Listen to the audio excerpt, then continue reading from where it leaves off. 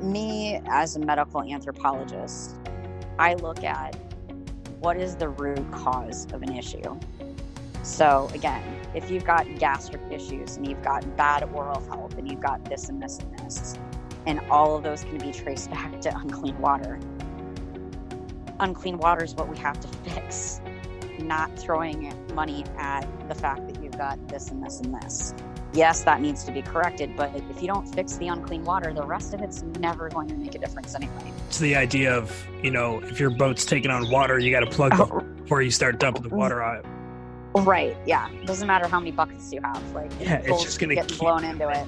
It's going to keep pouring in. So we got to patch the hole. Yeah. You can go ahead and still be taking a bucket and throwing it out, but if you don't want to patch the hole, you're never going to not be trying to get the water out the boat.